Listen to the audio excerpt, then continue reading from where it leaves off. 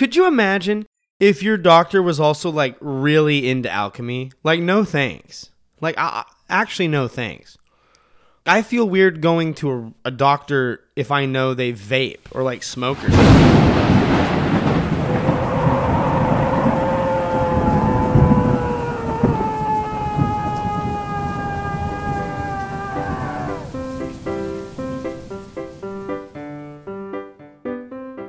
Welcome back to Privy.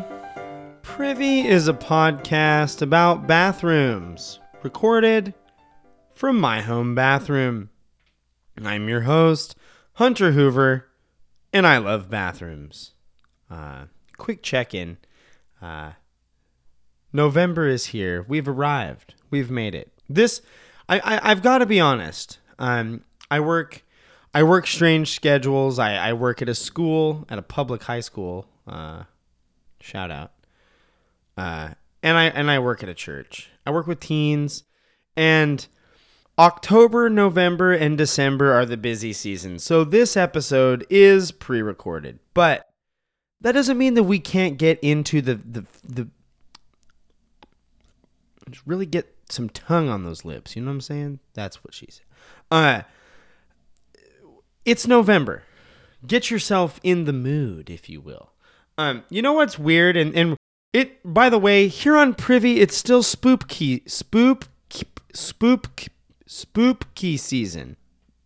Because we are but 5 mere days removed from that spooky ne'er-do-well Hallows Eve holiday. And what's weird about holidays is this. If this is my brief Jerry Seinfeld bit at the front of the episode. What's the deal with holiday? No. But the weird thing is, I call it we're not going to talk about what I call it, but it has to do with the load and anyway. But there's this notion that you can be more amped and in the holiday spirit. Let's take Christmas. It's right upon us. It's right there. Can almost taste it. And if you're like me, I used to get Tim Geddes Get Hyped for Christmas at like November 1st. Halloween night, the tree used to go up. Now, my sweet son, his birthday is November 2. And so we cannot let the Christmas season overshadow his day.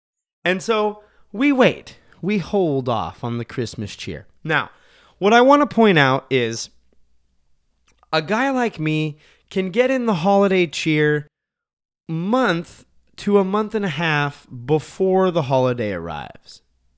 But what's weird is the day after the holiday happens, it's it's kind of done now. I'm still kind of into it, but we did the thing. And that's what happens for spooky season.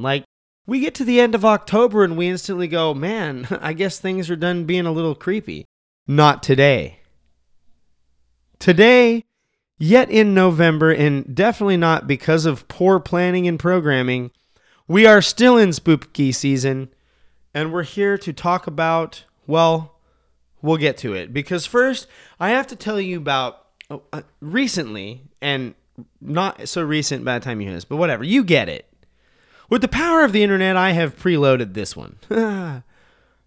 But I farted so hard, it actually hurt. I actually thought I tore something. Not the boringholio itself, but probably that tainted skin right between the boringholio and the other stuff. I just felt like I ripped it. I just felt like I did that. And I didn't check, but I'm pretty confident I'm good now. But yeah, I farted so hard it actually hurt. It actually hurt a little bit.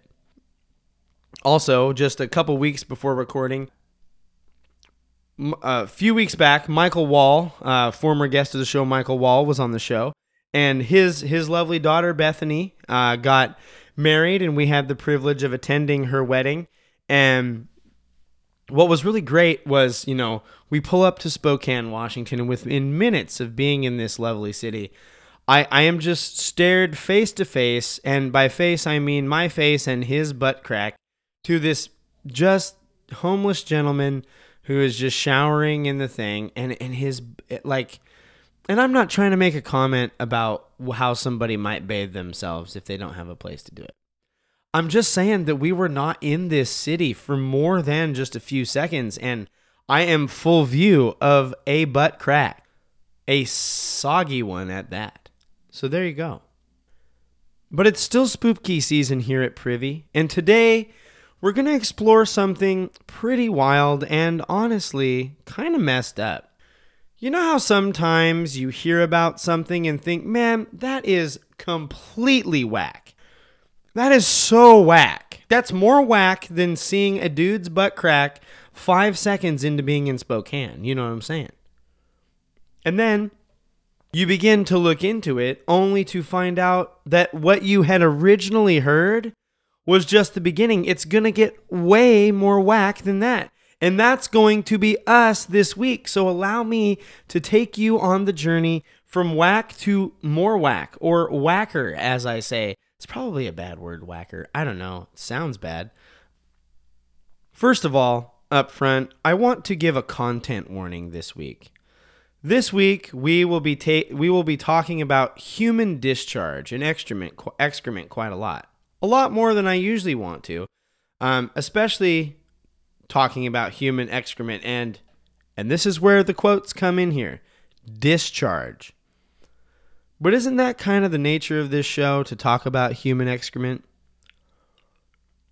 One of the pastimes I love but don't have a lot of time to do is Dungeons and Dragons. I know, edgy. This dude must be cool. But in one of my readings and preparing for one of my previous Dungeons and Dragons campaigns years ago, I stumbled upon a monster that caught my attention and has lived in my brain in a strange way ever since. Now, the description of this monster was that of a human-shaped creature/formation. I say human-shaped because, as we're going to learn time and time again, it is not human, or perhaps not fully or exactly human. This monster is an entity that often is controlled by a magic-using character in the game, usually a sorcerer or occasion wizard, scram wizard. It is often used to spy on people by offering the magician a vessel by which they can occupy two spaces at once and see what it sees. This homunculus does the human magician's bidding. Now, this week we are going to talk about the homunculus. It's not too wild yet. We're still entry-level Voodoo Mama Juju situation at this point. You got creepy wizard, he does creepy spell and like overtakes weird human thing. Now, we need to talk about this because it is not until we begin to talk about what a homunculus is made out of that things begin to get a little unhinged and off the rails. Remember, this is a conglomeration of non-living things that then is animated to be living. The things that can be mixed or formed to form a homunculus include clay, dirt, mud, hair, feathers, urine, poop, and what's going to be an unfortunate refrain this episode, semen. Can we not? Like, can we just not? Do you know what I mean? Like, I went back and forth for like a minute trying to decide if sperm or semen would be more appropriate, and I just couldn't figure it out. So we are going to just continue. The idea here is that some wizard or hocus pocus man would poop and apparently do much, much more to that pile of poop and mix it with some dirt and actual crap and then mix that up like a toddler making a mud pie in a backyard. My son made a wild mud pie. I know that he said, I chopped a tomato and put it in there, and I totally believe him. But you're making like this weird, like, poop shiz mud pie, and Then, like, 6th grade art class, they mold the mixture into, like, a human-shaped form, which then they, like, animate by, like, projecting their identity into that mix of poop and hair and other weird fluids. Now, I want to note that this monster does not have to contain poop or male reproductive fluid as an ingredient of its form, but, well, it was listed. So at some point, someone said, well, like, we could include those things. It is possible to include them. And so, because of this monster has lived in my brain as the poop monster since that day, years ago. And here's the deal. As is the case with the history of most monsters, the more you look, the deeper your regret runs. Like, just the deeper it gets. That's what? Anyway. In the 1300s, the Black Death struck the continent of Europe, and by mid-1350, this led to a resurgence of discovery and art, and in the Renaissance period.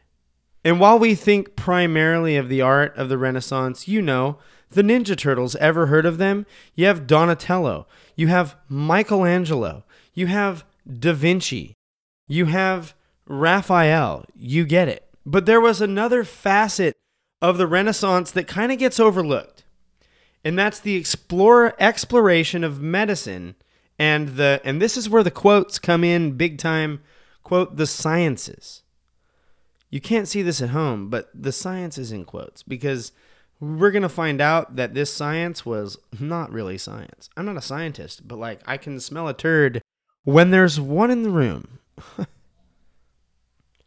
While some of the work and discovery that was being done at this time was legit, others were trying to turn lead into gold. You know, alchemy. One of the folks on the scene was a man by the name of Philippus Areolus Theophrastus Bombastus von Hohenheim, known by most, and let's be honest, probably by his friends, as Paracelsus. Paracelsus was a Swiss physician, alchemist, and philosopher. Because back then, you know, like nowadays, if you're a doctor, often you're either like general practitioner or you have like a specific focus. But back then, to be a doctor, you also had to like be trying to mix weird things together to make gold and also do philosophy. And maybe the staying in your lane thing would have been a better thing. But Paracelsus was a physician, alchemist, and philosopher. Like nowadays, could you imagine if your doctor was also like really into alchemy? Like, no thanks. Like, actually, no thanks. I feel weird going to a doctor if I know they vape or like smoke or something. To me, there's no doctors that listen to this. That's just impossible to imagine that a doctor listens to this. But if you do, just know, from me to you, if you smoke or vape and you're a doctor, you just kind of lose a little bit of credibility to me. Either that or somebody has lied to somebody along the lines about the danger of that and whatever. But yeah, I'm going to go with you lose credibility. But Paracelsus made a lot of contributions in his time in the field of chemistry. Paracelsus pioneered the use of chemicals and minerals as treatment or medicine and likely named the compound or the element zinc. I don't know which it is. He purported, which means that he believed in and spread, probably a bad idea, of Hermeticism, which says that you are sick because your humors are off. It's fake, but that was 500 years ago. Like, essentially, as far as I can tell, your humors are like your chemical cocktail that's like swirling around in you, and you got all these different like biles and fluids. And when those get dysregulated, it is the result of every illness. All illnesses are because of that. Now, the other thing here was Paracelsus was way down with the use of opium as treatment. In short, he might have got a little fly on his own supply, if you know what I'm saying. And I'm not a cop. His work in toxicology is often touted as being the bedrock of our understanding of poisoning and, better yet, the cure for poisoning. In short, the dude liked to get his hand on the ball and possibly the bong from time to time. Now, while some of his ideas could be linked to helpful discoveries, there are a number of his ideas that are less so. And as we will explore, others that really get you asking, how often did you hit up those opiate stocks? But for our things today, about 500 years before Gary Gygax put the homunculus into Dungeons and Dragons, Paracelsus wrote of it in his De Natura Rerum in 1537. He writes, and strap in, folks, because boy, did he write. He says, quote, "The sperm of a man be putrefied by itself in a sealed cucurbit for 40 days with the highest degree of putrefaction in a horse's womb, or at least so long that it comes to life and moves itself and stirs, which is easily observed. After this time, it will look somewhat like a man, but transparent, without a body. If, after this, it be fed wisely with the arcanum of human blood, and be nourished for up to 40 weeks, and be kept in the even heat of the horse's womb, a living human child grows therefrom, with all its members like another child, which is born of woman, but much smaller." Now, allow me to interpret, I'm going to give you the Hunter's Cliff's Notes of what Paracelsus is writing in De Natura Rerum. First, you take human sperm of the man. Now, it's supposed to be putrefied. I'm not sure what that means.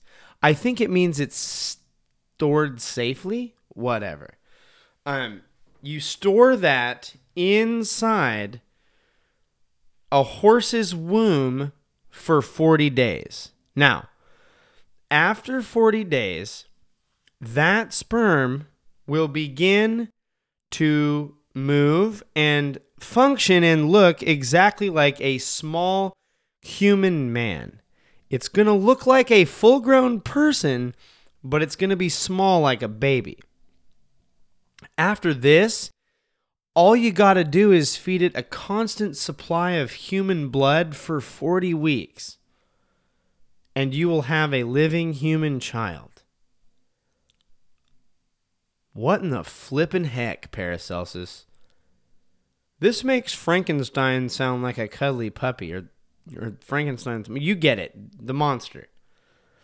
But according to Paracelsus, the homunculus, which in Latin translates the little man, is just a smaller version of a regular human that you can grow essentially from raw male semen. Now, lest you hear that and go, well, how could they really think that? They didn't really think that, right? They probably have not brought into the fertilization theory of conception. More on that in a moment. And lest you hear this and go, wow, these dudes must have been way lost and outfield. Maybe they were on drugs. Am I right? I should remind you, these were religious men who believed creating a person in this way was tapping into the divine portion of who we are, having been made in the image of God. And may I just say, that interpretation is lacking. But similar desires are found across most cultures. Islamic alchemy sought the creation of life in the Jabrian corpus. It's related to the Jewish idea of a golem. And here's the deal, and I don't know if I believe this, but there are writings which noted eyewitnesses that claimed they did create these things. I think that's some freaking lies is what that is. But in short, Paracelsus's little man in the bottle, the homunculus, or according to his own writings, the little man in the horse carcass, lent itself to a pretty wild medical theory and an even wilder swath of folk tales, or, in our case, monster stories.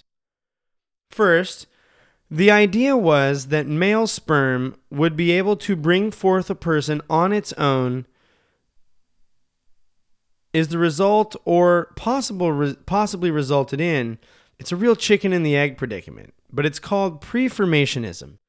Essentially, this view argues that there's already a little dude inside the sperm. You just got to get him to grow up to be a big guy. And all a woman does is gives that little dude a little home to chill and be warm in. Now, yeah, it insinuates that inside the sperm cell is a group of, actually just a little guy, a homunculus, if you will, living inside of it, and given the right environment, it can grow and live.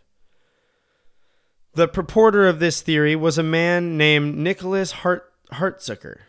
Hartzucker. And again, his argument is that semen, is actually just a little man that you can't see. Here's the problem, though. At that point, it's turtles all the way down, because if the little man in your sperm has an exact copy of a human person, then the little man in your sperm also has a little man in his sperm. It's homunculus all the way down, and I'd like to quit saying the term sperm now. But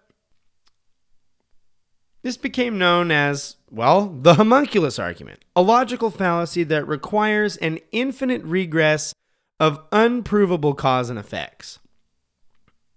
It's little dudes in the semen all the way down. I imagine that if these blokes knew, about genes and DNA, they would be shouting, yes, the genes, that's what I meant. That's what I'm talking about. And if you take the weird language out of it, that is kind of what DNA and genes do. They carry the code for making that new little man. It's a cool thing that was designed. But Paracelsus also led to a trainload of folklore. The homunculus is related in nature to the mandrake, the mythical creature mandrake, and not the actual mandrake plant. Pretty much, whenever the homunculus monster emerges, it is in search for a person to create or retrofit life. The concept brought us Frankenstein's monster. Van Gogh's Faust features a homunculus that seeks to become a real boy, if you will. There's a dude who is trying to make a homunculus with his deposits and a chicken egg. That's today. That's modern times. We don't need to explore that freakish behavior. That brings back some wild and concerning days and stories mentoring in the poor chickens we used to have on our campus. Those chickens have seen some things, I'll tell you what. And if you think Pinocchio isn't a homunculus adjacent being, you guessed it. The little puppet is. The homunculus is a monster created from some sort of concoction, sometimes mud, sometimes poop, and seemingly always sperm. He's a nasty monster that, for many, has served as humanity's attempts at creating life. Not like the whole children having process isn't already creating life. God kind of made a pretty rad system. Why do we have to? Anyway. But this monster is a kind of shell that can be inhabited. The homunculus, or as I like to think of him, the Dookie monster. I made a homunculus today, but it got flushed. And it wasn't animated or anything, but it smelled like it had been. That's enough of this. We hope it didn't spook you too bad. Thank you so much for listening. And this is the end of Spookty season. We're going to be back to some regular programming here. I hope you enjoyed it. Thank you so much for being here. We love that you're here. As always, follow us on social media. We're at PrivyCast on our social media. We'd love to see you there. Tread lightly on the TikTok. You know how it is. You can send us an email, privycast@gmail.com. We'd love to hear from you. Write us an episode suggestion. If you want advice, last week, our former guest of the show, Jude, asked for advice, and it took me about a month and some change to give him that advice. So if you want some very late advice, write in. If you've got a problem, submit it. Bathroom problem, submit that. We'd love to hear it. Leave us a rating and review. The 5-star options are preferred, and if you write a review, we would love to read it on the show. So write us a review. It just helps others find the show, and it's a huge kick for us here to have that. As always, we want to thank Kevin MacLeod for the use of Barroom Ballet as our intro and outro music.